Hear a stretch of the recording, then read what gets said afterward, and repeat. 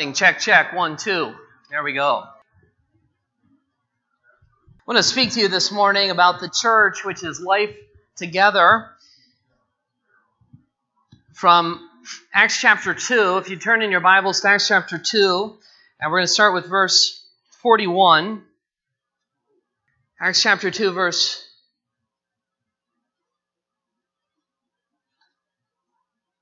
41. So those who received his word were baptized. Peter has been preaching, and there are a number of people who are listening to him preaching, and they are receiving his message in their hearts. This is before just making a decision. They're actually cut to the heart. The Holy Spirit is moving here. They receive his word. That is, they receive the word of God through Peter. And there were added that day about 3,000 souls. That's a big revival. That's a lot of people. And they were genuinely changed from the inside out. This was not just we raise our hand or we walk an aisle and then it really doesn't mean anything. Statistics show that there are many so-called revivals. There's many different campaigns that have been put together throughout the years where people will walk an aisle and so on and so forth, and then there's no real change. That doesn't mean there's nobody who changes. There are many who have come to Christ through a raised hand, through walking an aisle. As we've said earlier today, we pray that this front part of the church is filled with people coming to Christ. But the point is, that doesn't necessarily mean that somebody has really understood. But in this case, here in Acts chapter 2, they understand. Verse 42, and they devoted themselves to the apostles' teaching and the fellowship, to the breaking of bread and the prayers. And all came upon every soul, and many wonders and signs were being done through the apostles. And all who believed were together and had all things in common. And they were selling their possessions and belongings and distributing the proceeds to all as any had need. And day by day, attending the temple together and breaking bread in their homes, they received their food with glad and generous hearts. There are really only two different kinds of lives in this world. When we talk about life, we think oftentimes that there is many different options out there. Christianity is simply one of them. But no life, regardless of religion, regardless of creed, regardless of belief, can be defined apart from Christianity. There's Christianity, and then there's everything else. There's non-Christianity. That's the only two options. There's this whole idea of we kind of pick from this smorgasbord that man is independent. And he says, I think I'll be an atheist. That could be true. I think I'll be an agnostic. That might be true. Maybe I'll be a Muslim, a Hindu, and then he comes down along to Christianity and says, wow, there's so many things to pick from. I think I'll pick the Christian option. No, there's only two kinds of lives that are lived in this whole world. Every kind of life that is lived in the world, regardless of if a person is a believer in God or not, every kind of life that is lived apart from Christ is a rebellious imitation. It's a dark replacement of Christianity. God came first. God established relationships. So any person who tries to have a relationship with other people apart from God is substituting the kind of relationship that God has designed with a substitute, with an imitation. We could say it's Splenda life. this imitation. It's not real sugar. We could say it's Splenda, or we could say that it's equal. Whatever we call it, it's an imitation of the real thing. God comes, He makes relationships. God is the one who has ordained worship. And so when we try to define worship apart from God, we end up coming up with some kind of substitute. So men and women worship apart from God. And they fall into all types of various kinds of worship. People still get into relationships. Why do they get into relationships with other people? Because God ordained relationships. Why do people who are not Christians still worship? Because they were made by God. They were made by the true God, the triune God, Father, Son, and Holy Spirit. There is no way to define worship. There's no way to define relationships. There's no way to define work. There's no way to define anything in this life apart from Christianity. Why? Because God was in the beginning. He made all these things first. He was first. And so we come along in our sin and we pervert all these different things. We're using His good gifts. We're using His money that He has given us. And in our sin, we use it on lust and greed. He's the one who created sex. We didn't design sex, but we take sex and we pervert it. We misuse it. We abuse it. He's the one who designed worship, and we take worship, and instead of creating something in and of ourselves, we can't do that. We simply substitute true worship with false worship. So there's really only two kinds of people in this world. There are those who are Christians, who are living a Christian life, and then there's everything else that is simply a substitute. And every person who is not a Christian, because they are all rebelling against the true God, is living according to a worldly pattern. It's all the same. You can take agnostics, you can take atheists, you can take Hindus, you can take Muslims, you can lump them all together. They are all substituting the worship and the true life of the Christian God, following this worldly pattern. And life in the world is empty. Life in the world apart from Christ is desperate. It is dark. Oh, there are many people who stay in it for a long time. We hear people say, well, once they hit rock bottom, then they'll turn. Once they finally come to the end of their rope, then they'll finally understand what's going on. Then they'll finally begin to look up and cry out to God. Not necessarily. It take you to many people, and you have experienced the same thing. Many people go to their dying breath to find God. With this Splenda worship, a Splenda life, an equal life, a substitute for the real thing. They go all the way till they're dead. Oh, we pray that God would use things in our lives and in others' lives that would finally bring people to the breaking point where they say, God, I need you. We think of many different examples in the Scripture where God brings a person to the breaking point. And they finally say, Lord, I don't want this life anymore. It's a whole life.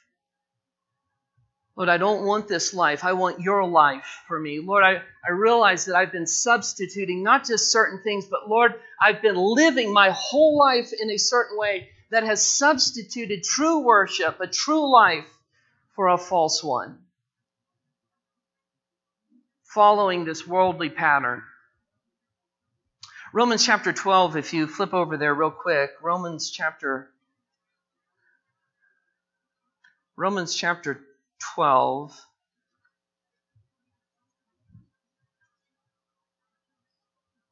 verse 2.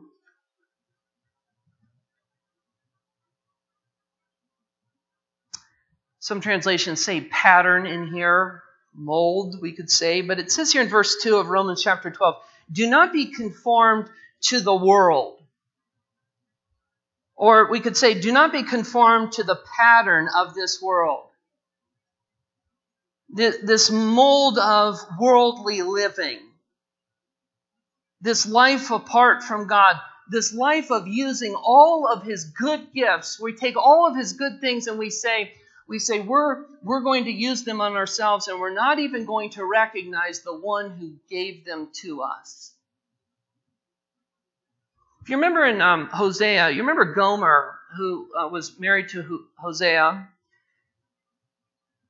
And here she is. She turns, as we saw in that book, she turns into this prostitute. And yet she's using all of the good gifts that she has been given. And Hosea says, and she doesn't even recognize where they come from. There's no gratitude. There's no thankfulness. She's using all of these things in her life, but she's not understanding where they even come from. Listen, that is us without God. That is a perfect picture of us without God.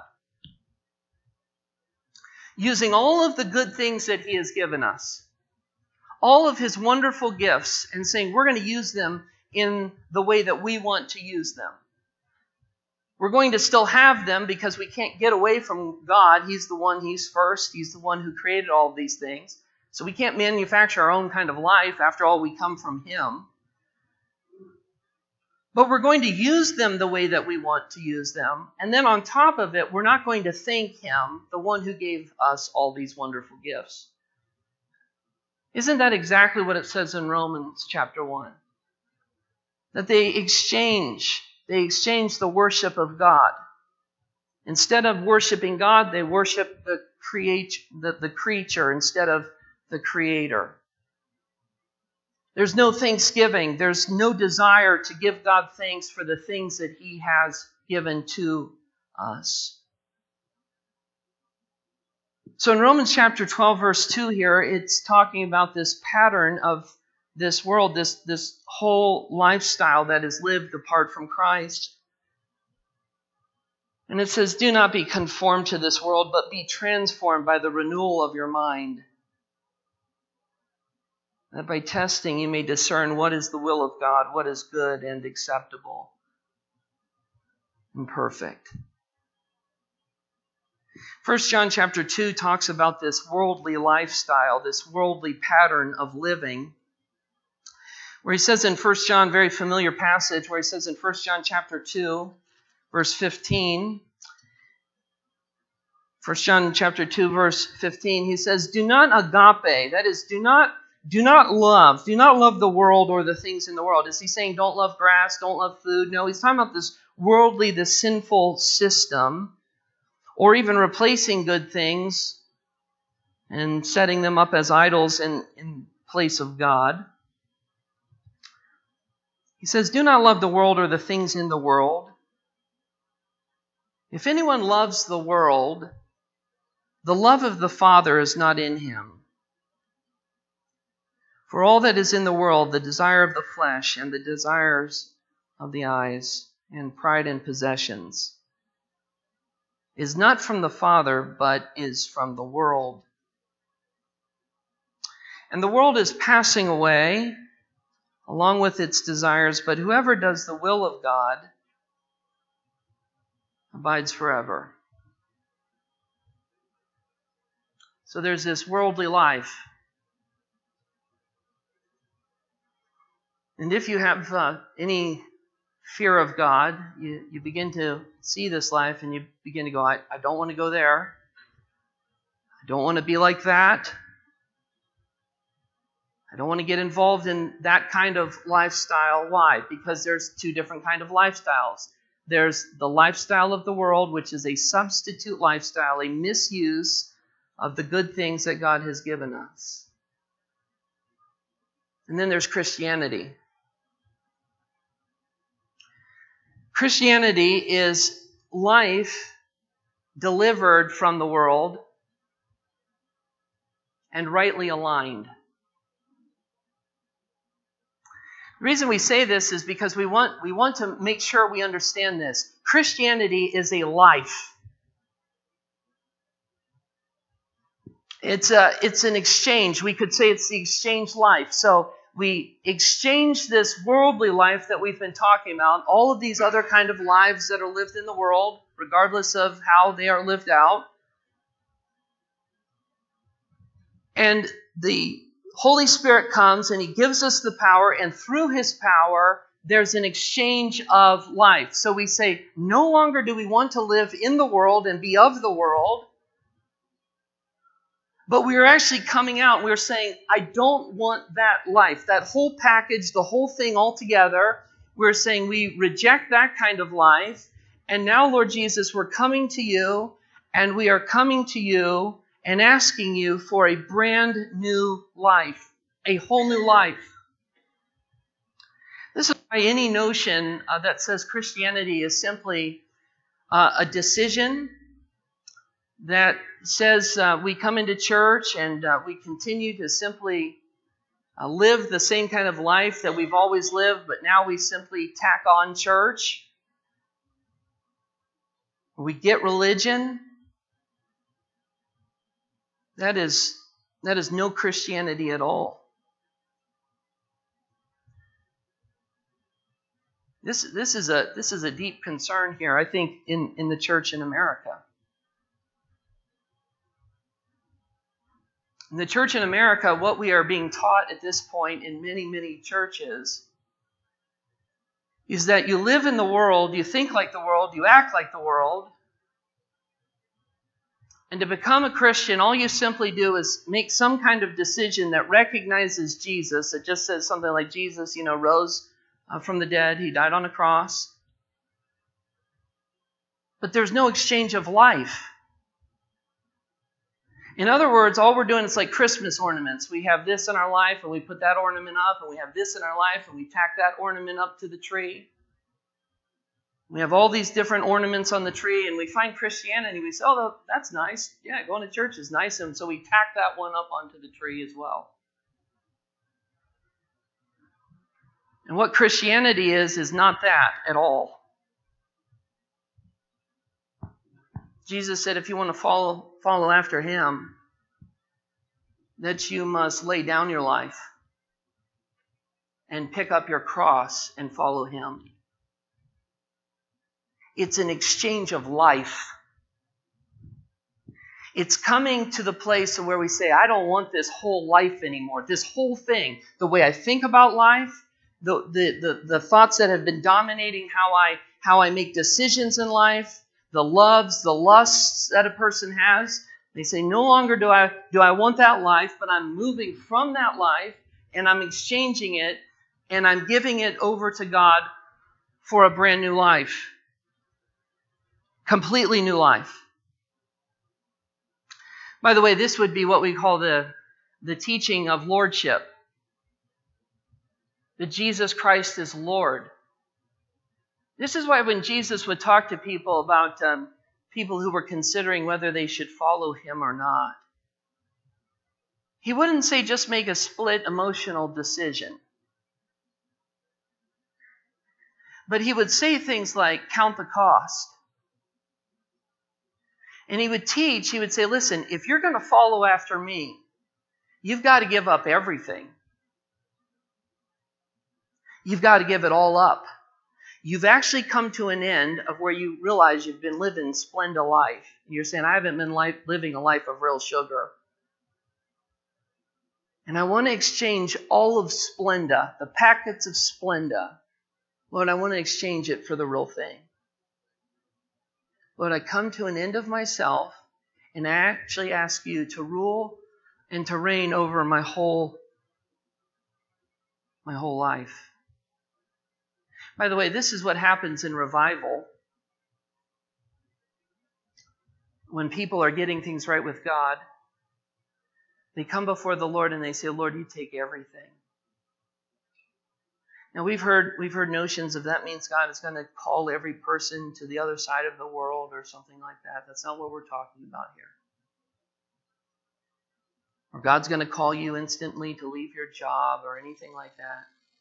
He might, but chances are he probably won't.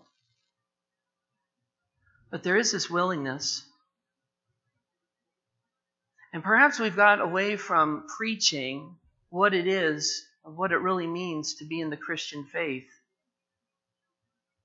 That it's not just hanging another Christmas ornament on our life, But it's actually sitting down and thinking about our life and going, I don't want to live this way anymore. I don't want to think this way anymore. I've been running my own life. I've been exchanging all sorts of things that have been given to me. I've been misusing, misappropriating, abusing the different things in my life that I recognize have been given as a gift to me from God. I want to ask you just a quick question here this morning as we move along. Do you love the world? Do you love the world?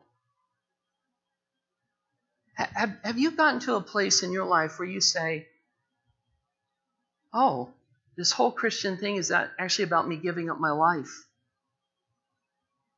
Me actually surrendering the whole of my life to the Lord. That doesn't mean everything's automatically going to go perfect the next day, but it does mean that there's a surrender of everything to the Lord, where we say, Lord Jesus, I step out of this life, this substituted, this phony life. God, I give it all up to you. That's what a Christian does. In the days of the Welsh Revival, and I would say even more recently in the days of the Jesus movement, this is exactly what was happening to young people.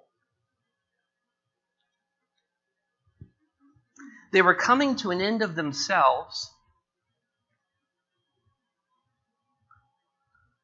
and they were saying, I count it all rubbish. Everything in my life up to this point, Lord, I leave it behind.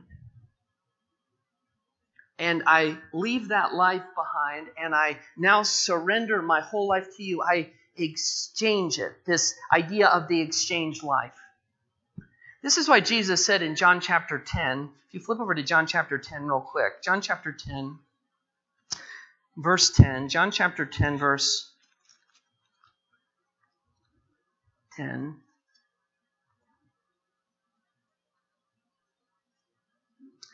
Jesus says this, the thief comes only to steal and kill and destroy. I came that they may have life. Now, oftentimes we just think of, he's just talking simply about heaven in the future. We just continue to live our life now, and Jesus is saying someday you're going to get heaven. No, that's not what he's saying here. He's saying your whole life. I've come that you might have life. You're not living in true life right now. Yes, it's everlasting life, but it's life that begins now. It's a new life. It's a new way of living. It's a totally new way of thinking. It's a new way of worshiping. Priorities become different. Everything changes. I came that they may have life and have it abundantly. Verse 11, I am the good shepherd. The good shepherd lays his life down for the sheep. And we know that this life is only possible, this kind of life is only possible through the ministry of the Holy Spirit. Jesus says that his words are life. Jesus tells us that it is only the Spirit that gives life. It's the Holy Spirit who moves on our heart and brings us to a place where we say, Lord, I need a new life altogether.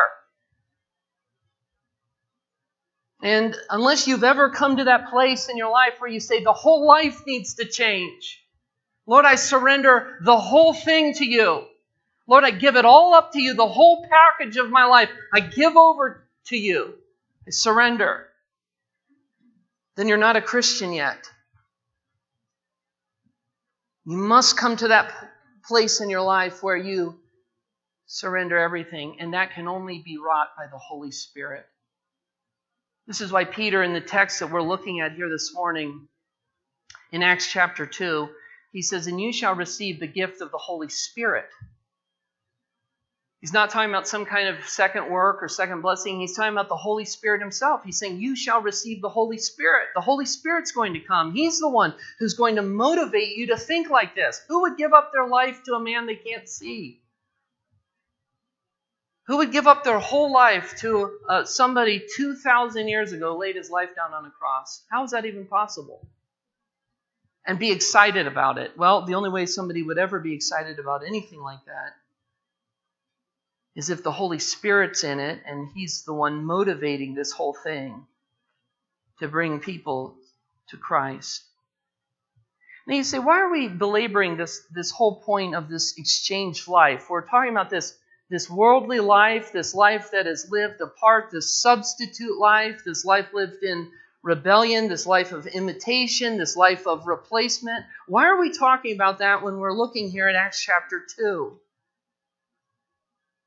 The reason we're talking about that is because we see exactly what happens in the lives of believers when they come to Christ.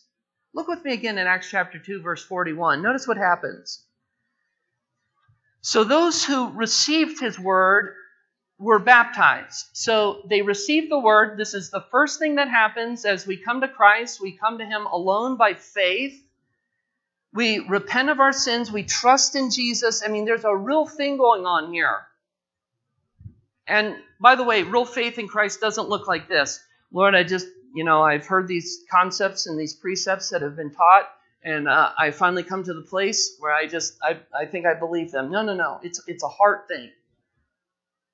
Romans says a man, a person, a woman, a child must believe in their heart and confess with their mouth. It's not just stuff up here. So a person comes with their heart and they say, oh, Lord Jesus, I recognize that I've been doing life my own way. Lord, in the rebellion of my life, I've been following my own dictates and my own commands. Lord, I've substituted. I haven't recognized all the good things you've been giving me. And I have substituted all the things that you've given me for false things, imitation things, false worship, and so on. Lord, I come to you and I ask you to take my life. Take it, Lord. Lord, I repent of the rebellion in my life. I repent of the sin in my life. And God, I come before you and I ask you to take it. Will you forgive me of my sin? And this is exactly what is going on here in Acts chapter 2. It's people really coming to a realization of the fact that they have been living a life on their own and that they need to surrender their life. They really get that. How do they really get that? The Holy Spirit.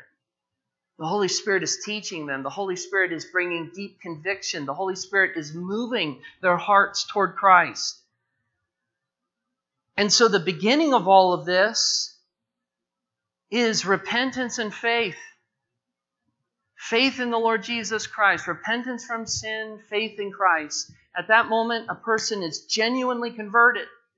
But there's an understanding there that they're giving up their whole life to Christ.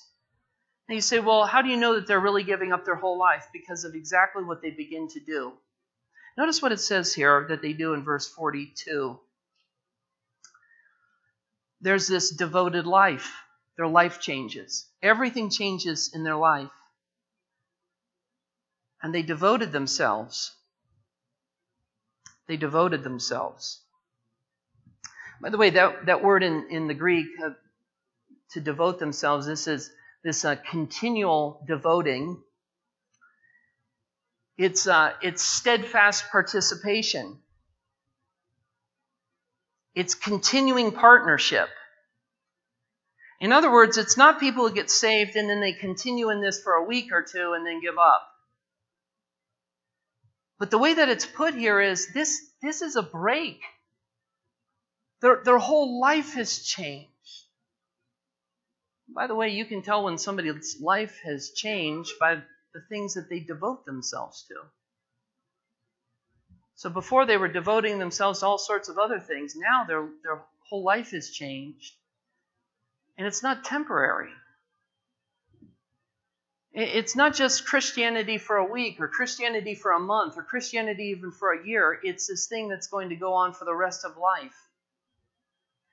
I don't know if there's much more of a beautiful thing than aging Christians. Christians who have been walking with Jesus for a long time. You know, if you find somebody who's genuinely converted at 18 or 20 years old, and I mean really converted, they get this message. They understand that there's an exchange of life going on. They've been convicted. They can sit down and talk to you about being convicted of their sin, repenting in Christ, trusting Him alone for salvation, then their whole life changing. You can watch that person, and guess what? They're still a Christian at 25. They're still a Christian at 30, at 40, at 50, at 60. Why? Because there's been an exchange of a whole life. I've been living in the world, and I'm not just making a decision and hanging an ornament, but I'm giving up my life for the rest of my life to Jesus Christ. And how exciting is that? To know how real that is, to know that the Holy Spirit can transform someone and change them in such a way that they're so changed, that their life is so dramatically changed, that they devote themselves to these things for a lifetime. And who is it that would teach somebody? You know, we can sit in church and we can say, you know, it's important to devote yourself to these things that we're talking about here. It's important, as it's saying here in the text, to be steadfast, to continue to do these things. But it's only the Holy Spirit that can give the conviction and that can give somebody the drive and the motivation to say, that's exactly what I want. I hunger for these things. To be taught by the Spirit of God Himself. If you go over to 1 John chapter 4 says this, 1 John chapter 4, verse 12 says this, no one has ever seen God. If we love one another, God abides in us, and His love is perfected in us. How do we know that God lives in us? We love each other. We love other believers. We love believers. The person says, yeah, I'm a Christian, and I just can't stand Christians. That's not what 1 John says.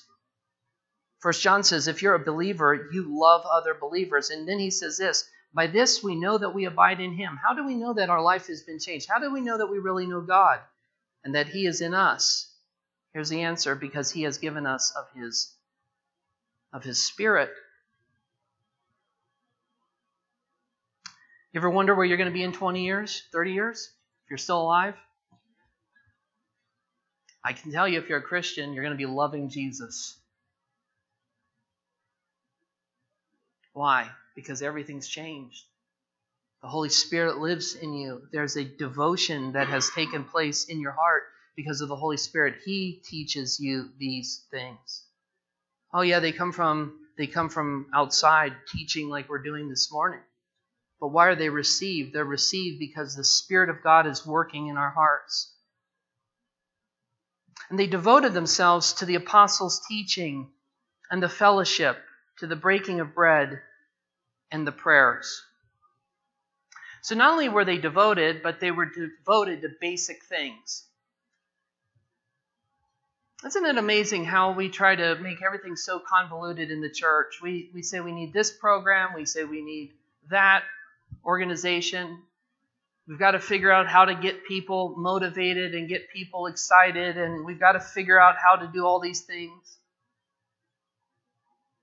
And yet the Scripture teaches us that we simply come back to the basics over and over again. This is what Christianity looks like. This is the exchanged life. This is what life as a Christian looks like. Here's what it looks like. Being devoted to this. Being devoted to the apostles' teaching. Here's what a Christian is. This is what it looks like to live a Christian life. This is our manual. This is our Bible, the good book. And as we are Christians, as the Holy Spirit comes into our lives, we want the basics.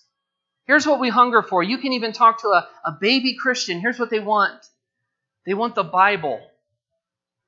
And it's the Holy Spirit, as we grow in the Lord, He continues to manufacture and to change our hearts so that we get more and more hungry for this. What were they devoting themselves to in the early church? They were devoting themselves to the apostles' teaching. They were saying this, feed us the word. Now, I'm sure the apostles, they said things like, and they had to come and they had to teach and they had to correct and they had to encourage and they had to rebuke and all these different things. But there was a hunger there from the beginning with these people. They wanted the apostles' teaching. They longed for it. And the fellowship. That is, there was real community. They had genuine friendships. They knew each other. They wanted to do life together. They liked talking with one another. They liked hanging out with one another. They did things together. They were friends. The idea of coming into a church on Sunday morning, sitting down, leaving, no real community, no real friendships, no deepened friendships, no deep relationships with other Christians, that's foreign to the Bible. There's no such thing. This is why in our church we stress home group so often and so deeply. Why have relationships formed in this church? Why are people here for many, many years? It's because of this devotion. Listen, this devotion to community. This word fellowship can be translated as communion or community. In fact, if you look down at verses 46 and 47, and day by day they were attending the temple together. Notice what they're doing. They're attending the temple together and breaking bread in their homes. This is no socialistic or communistic regime. They have their own homes.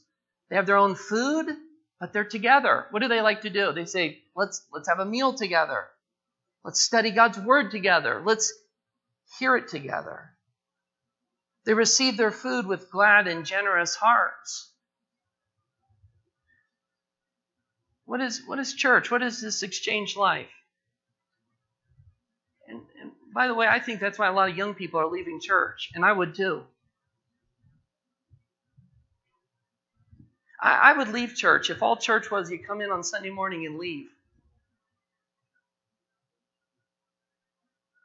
That's not church. That's a substitute. That's Splenda. That's not the real thing. That's not friendship. That's not community. That's not coming together and knowing each other, doing life together, going through the ups and the downs of life. And listen, in any church, there's problems, there's infighting, there's all sorts of things that go wrong. It's a family. And the only way you're going to stick together is if you really know each other and you really love each other and you're really doing community with one another. I'll never forget the first church I served. One of the saddest things I've ever heard. Lady in our church, she's now with the Lord, much older lady. She was in her late 80s, knocking on 90. A couple had left the church. They had been there for 30-some years. And I remember what her comment was. Her comment was to me, she said, they were such nice people. That's all she knew about them.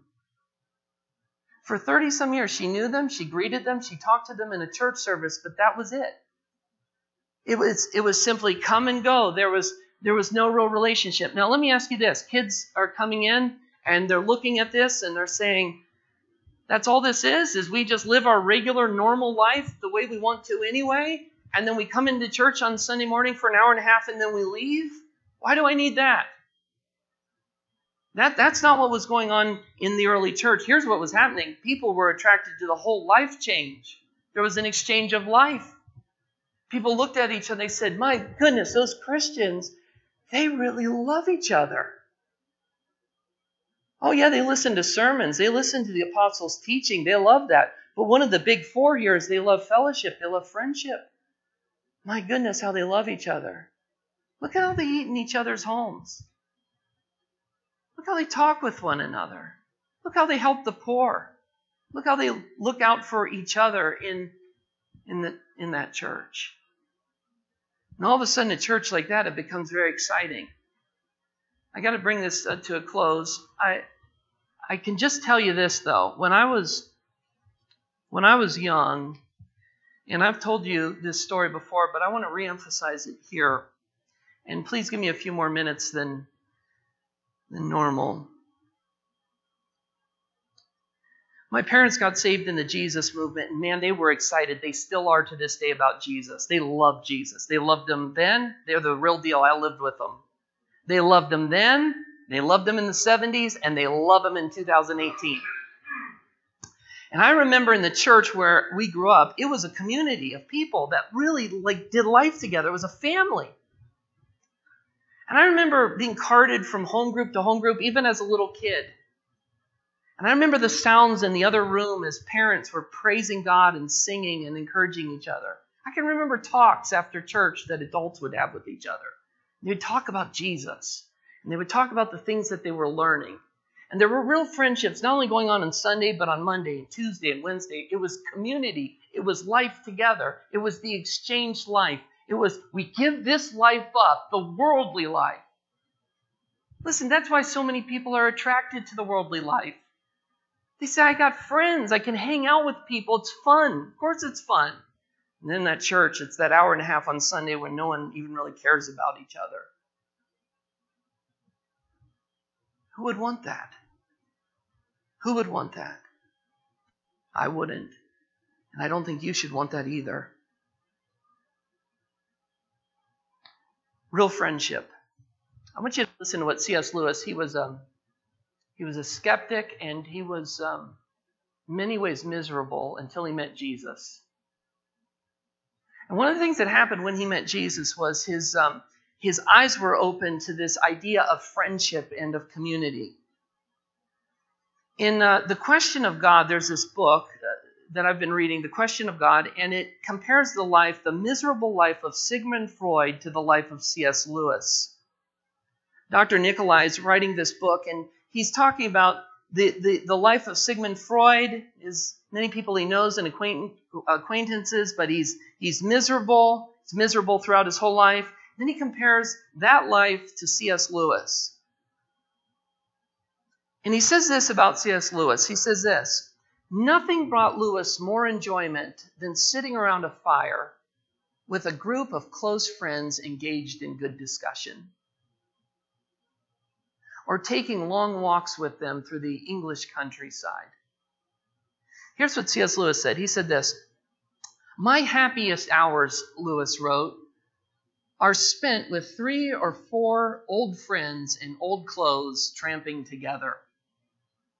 He says this, sitting up till the small hours in someone's college rooms, talking nonsense, poetry, theology, metaphysics. In other words, here's what he's saying. He's like, I have friends. I love hanging out with my friends. And I love staying up till the wee hours of the morning just talking about anything. We talk about God. We talk about nonsense. We talk about everything. But I've got friends. There's a community. Then he says this, there's no sound I like better than laughter. You like the sound of laughter? I heard Alistair Begg once say, he said, you better be careful of a man who can't laugh and a man who can't cry. Lewis writes, friendship is the greatest of worldly goods. Certainly to me, it is the chief happiness of life. If I had to give a piece of advice to a young man about a place to live, I think I should say, sacrifice almost everything to live where you can be near your friends.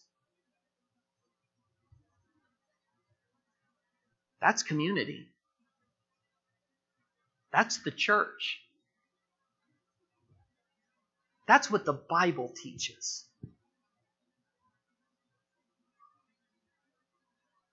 Have we sacrificed the church for Splenda? I want to close with this. There's this sense of excitement. They're getting back to the basics. Here's what they're doing. They're involved in the apostles' teaching. They are devoted for a life to friendship, to the breaking of bread and to prayers. They love to pray together. Oh God, we come to you, pray.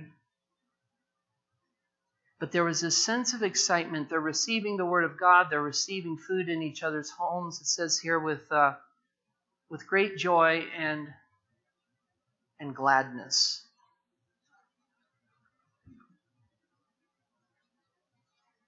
John Fawcett, I'm going to close with this. John Fawcett was born on January 6th, 1740, to a very poor family in Yorkshire, England. He was orphaned by the time he was 12 years old. By the way, this was written by a lady who tells the story named Lisa Ubi. Interesting last name. So he's orphaned by 12. He took a lengthy apprenticeship with a tailor, working 14 hours a day to survive. At the age of 16, he heard George Whitefield preach, and John became a Christian. That's what we were talking about earlier, that preaching of the word, the cutting of the heart reception. So John Fawcett, 16 years old, receives Christ. While he was still an apprentice, John became active in the Baptist church. And he was asked quite often to speak. When John was 25 and had just wed his wife Mary, he was asked to serve as the pastor of a small church at Wainsgate. The people of the village were all farmers and shepherds, very poor, most of whom were unable to write or read. They were not able to pay much, and most of what John received as wages came in the form of wool, potatoes, or other produce. When John and Mary began to have children, they found it difficult to make ends meet. So here he is, he's pastoring this little church, not a lot of money, not a lot of people, in a little town. After serving at Wainsgate for 7 years, John received a call from Carter's Lane Baptist Church, a very prestigious parish that would have been able to provide him a much larger salary. John decided to accept the position. So here they are in this little church. He has this reputation. He's become a good theologian. He's a good preacher. He's a good pastor. And now this prestigious church offers a call to him and his family to come. The Fawcett family packed their household belongings and prepared to move. The day came and the congregation was in tears as John and Mary prepared to leave.